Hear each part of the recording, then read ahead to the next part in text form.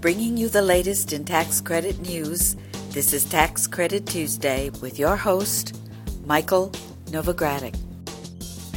The legislative challenges have been significant. We very much need the legislation. We got to produce housing. We're still in a very volatile industry. It's a challenging atmosphere for almost anyone. We can't get all these mixed signals and messages. If he doesn't have a bipartisan bill, nothing's going to happen. Alternative energy is still very expensive. Hello, I'm Michael Novogradac, and this is Tax Credit Tuesday. Today is Tuesday, July 19, 2011. I will start this week's podcast with our usual update on tax reform and deficit reduction talks in Washington, D.C. Then, in the low-income housing tax credit segment, I'll discuss the provisions of a bill that would eliminate several tax expenditures. From there, I'll turn to a report that was released by the IRS related to post-issuance compliance of tax-exempt bonds. I will also share news from the IRS about relief for low-income housing tax credit properties in North Dakota. And finally, I'll discuss a memo released last week by the California Tax Credit Allocation Committee, or TCAC, regarding cost containment associated with developing affordable housing in California. In our renewable energy tax credit discussion, I'll discuss the provisions of legislation that's slated for introduction this week that would put the stalled PACE program back on track. Next, I will review renewable energy tax equity finance estimates released last week by the U.S. Partnership for Renewable Energy Finance. And finally, I will share news about the formation of the first Congressional Biomass Caucus. Then, in our new market tax credit discussion, I have an important reminder of the impending deadlines for the 9th round of new market tax credit allocation applications. In our historic tax credit segment, I have a state historic tax credit update. So, if you're ready, let's get started. In general news, as listeners are well aware, no agreement has been reached yet regarding debt ceiling and deficit reduction talks. In fact, at last week's end, the two sides appeared to be straying farther apart rather than closer together. Politico reported on Friday that President Barack Obama was continuing his push for a large deficit reduction deal.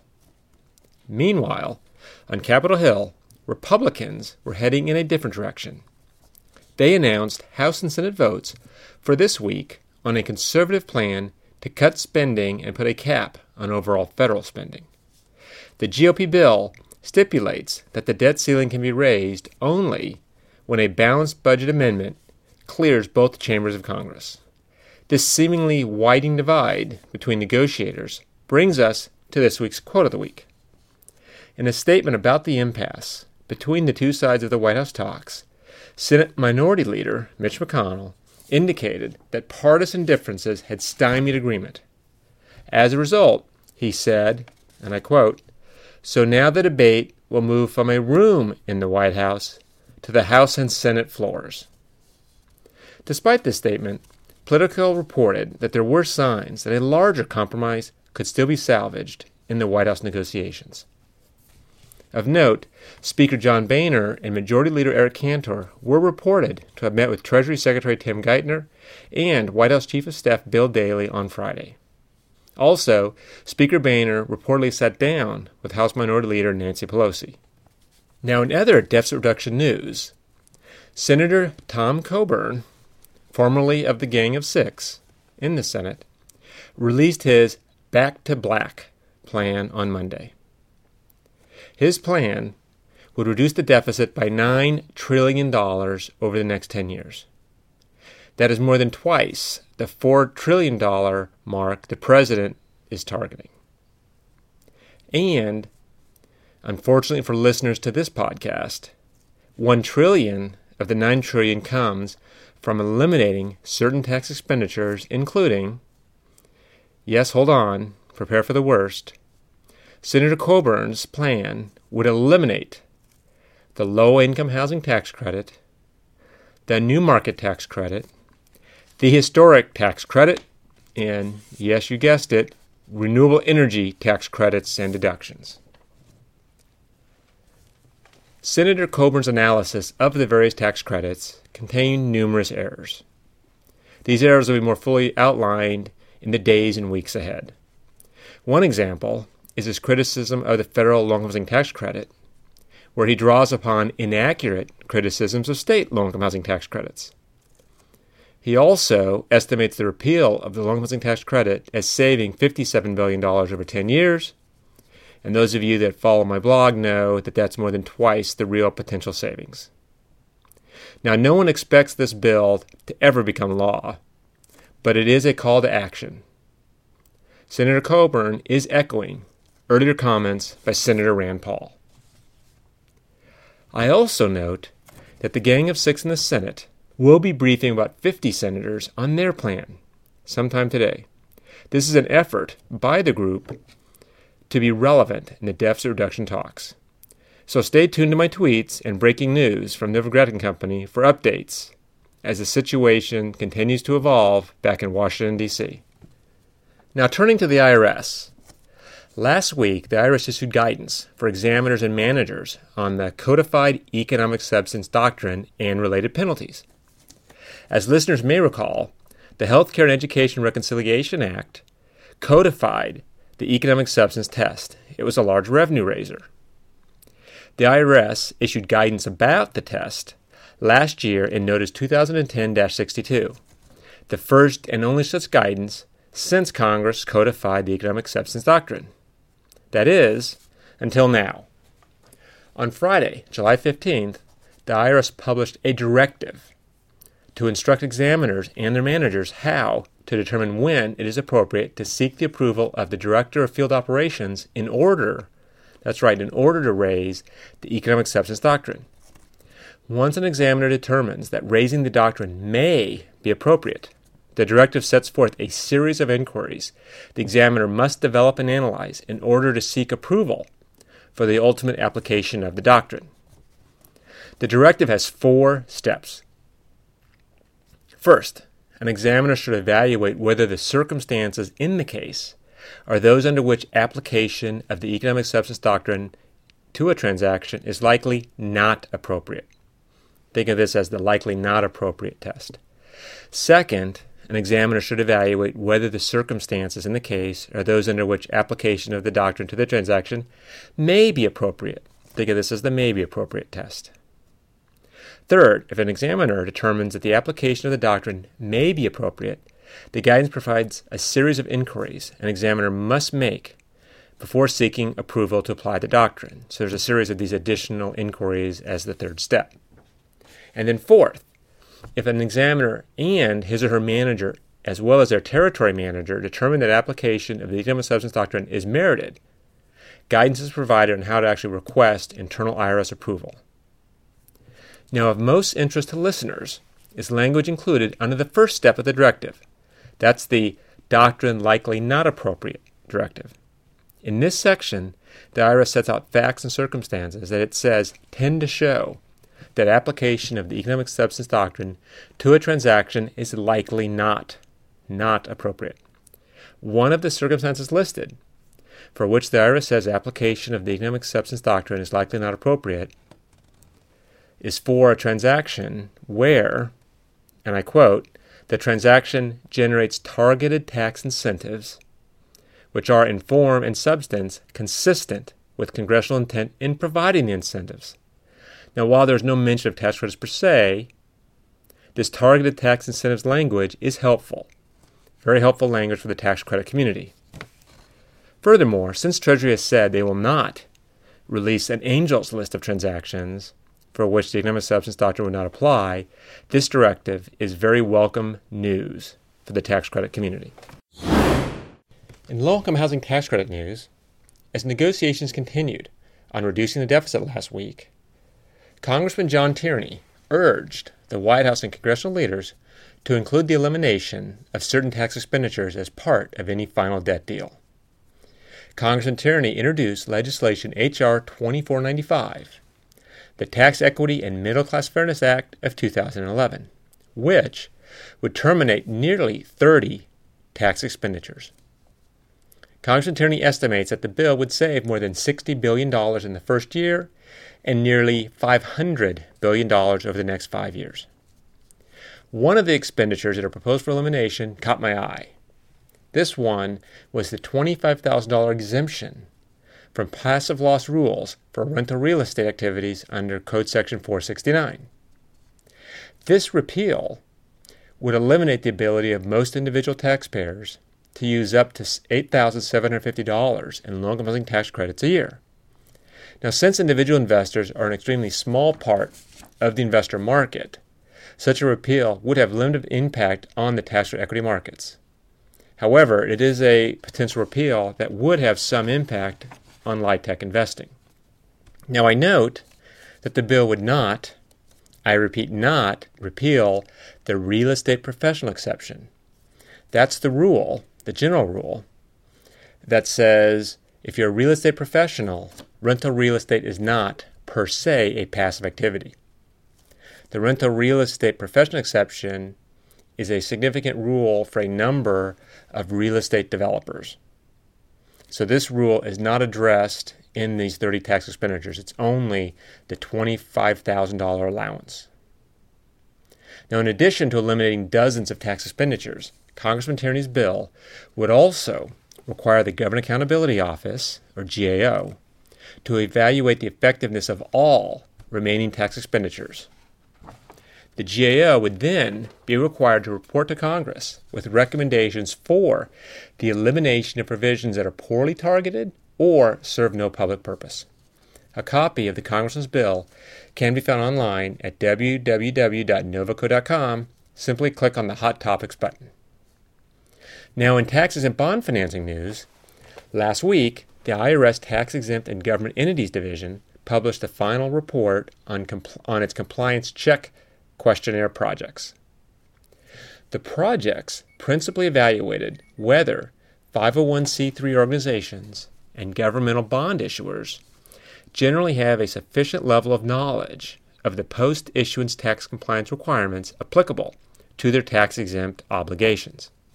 In addition, the questionnaires asked governmental issuers and Section 501c3 organizations about their compliance training programs for individuals responsible for monitoring post-issuance compliance of tax-exempt bond financings.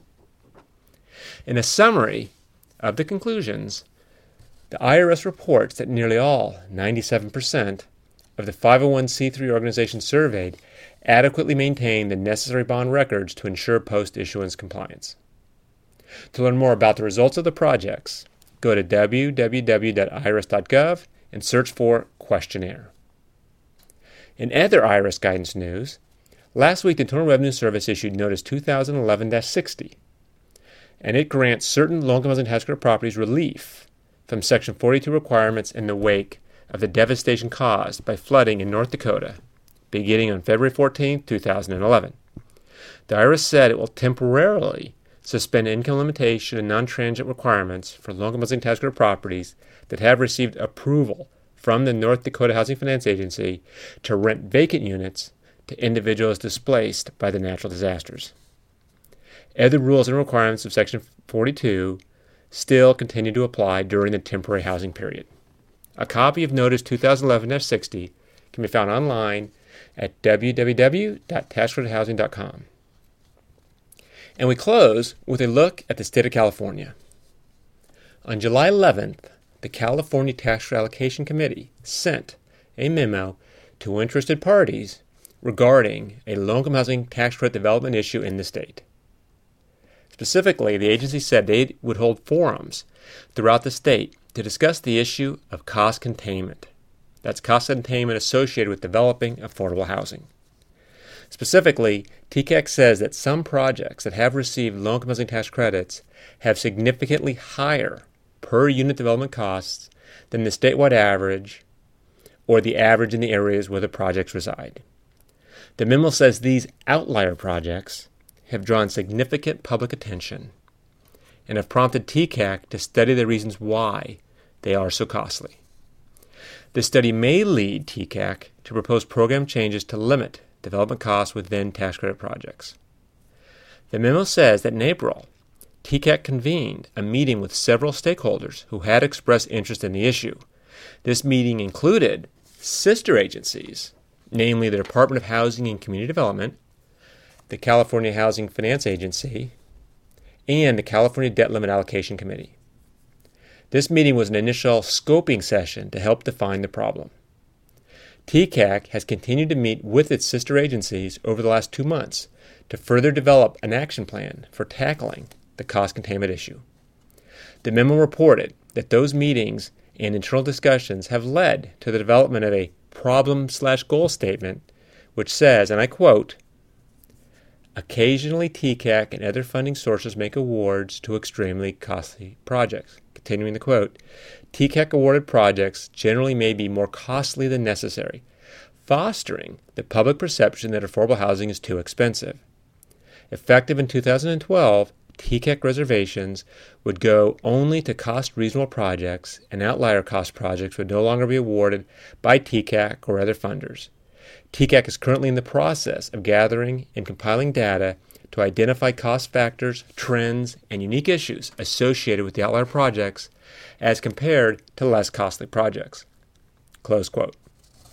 To gather additional input from local housing tax credit stakeholders, TCAC will hold 3 public forums: July 20th in Sacramento, July 26th in Oakland, and July 28th in Los Angeles.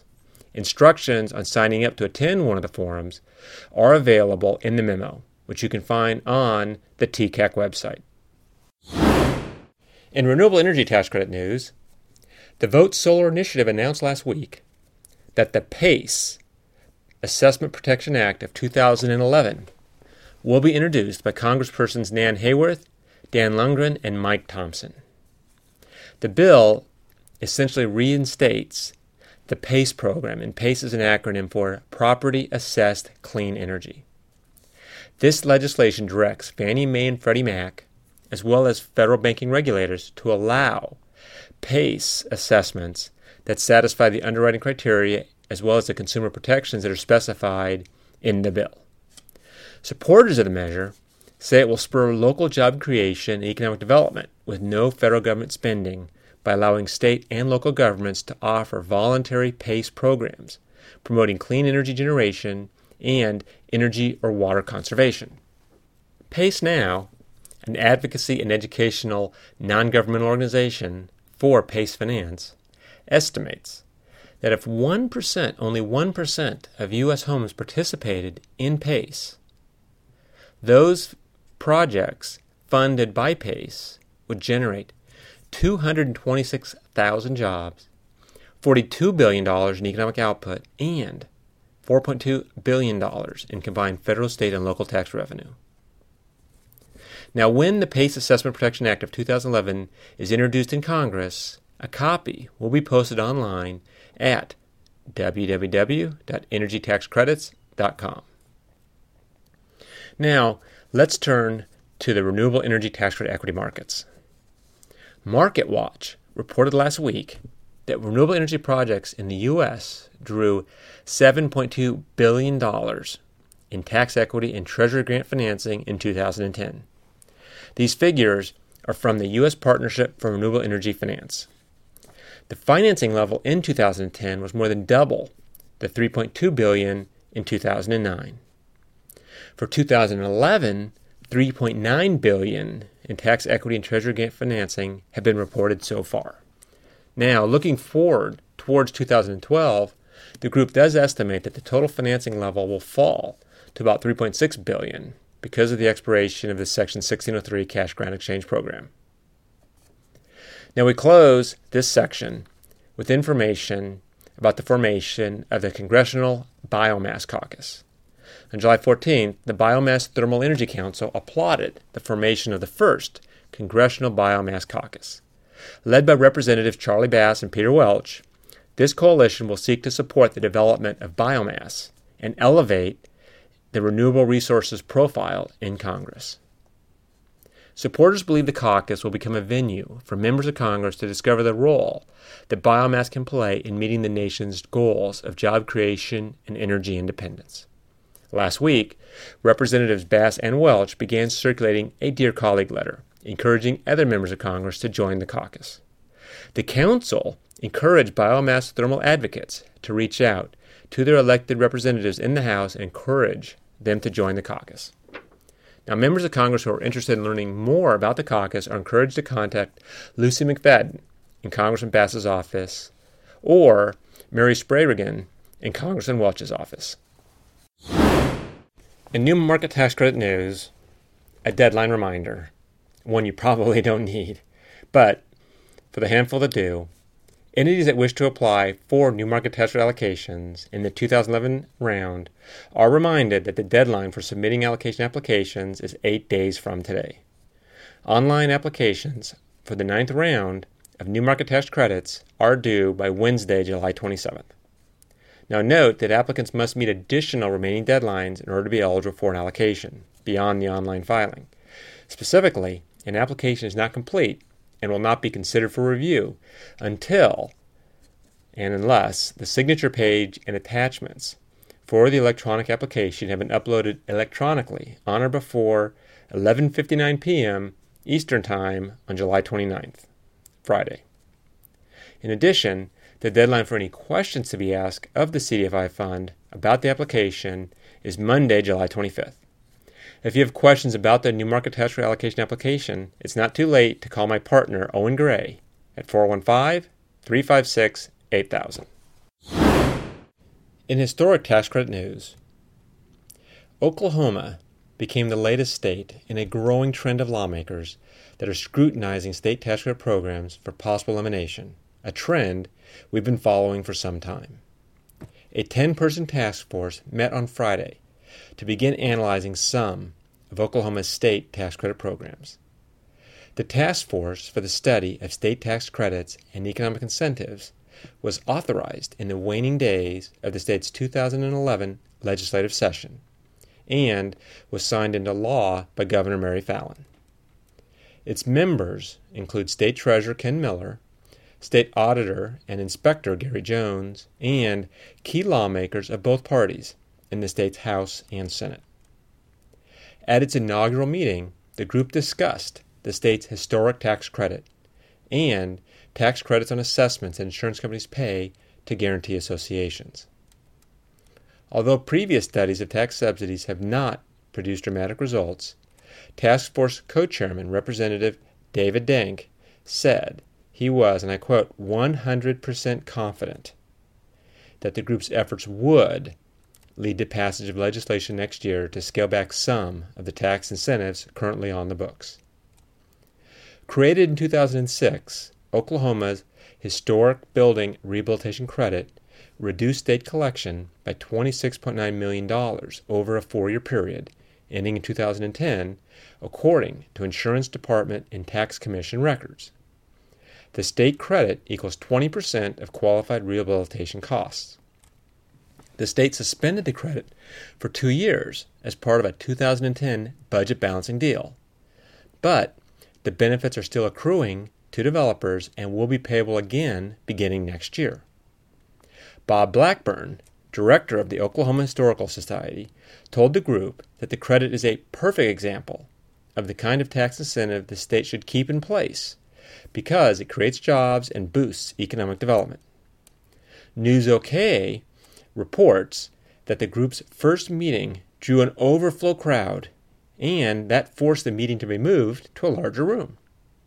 Representative Denk said he expects the task force to hold 3 meetings per month through November, and to study at least 3 separate tax credits during each meeting. The historic tax credit is the first of many that the task force plans to review by the end of the year. By year's end, the task force is expected to issue recommendations about which of the $5 billion in tax credits and incentives that it will review, which of these are effective and should be continued, and which ones are not effective and should be discontinued. Novogradac & Company will follow these meetings and report on future developments related to this and other state historic tax credit programs in future podcasts. Well, that brings me to the end of this week's report. Please join me again next week for another Tax Credit Tuesday. This is Michael Novogradac, and I'll be back next Tuesday. Thanks for listening. This weekly podcast has been brought to you by Novogradac & Company, LLP. Archived discussions are available online at www.novoco.com/podcast or by subscribing to the Novogradac Report on tax credits in iTunes. Novogradac & Company, LLP is a national certified public accounting and consulting firm with 13 offices nationwide. Learn more about our professional services at www.novoco.com.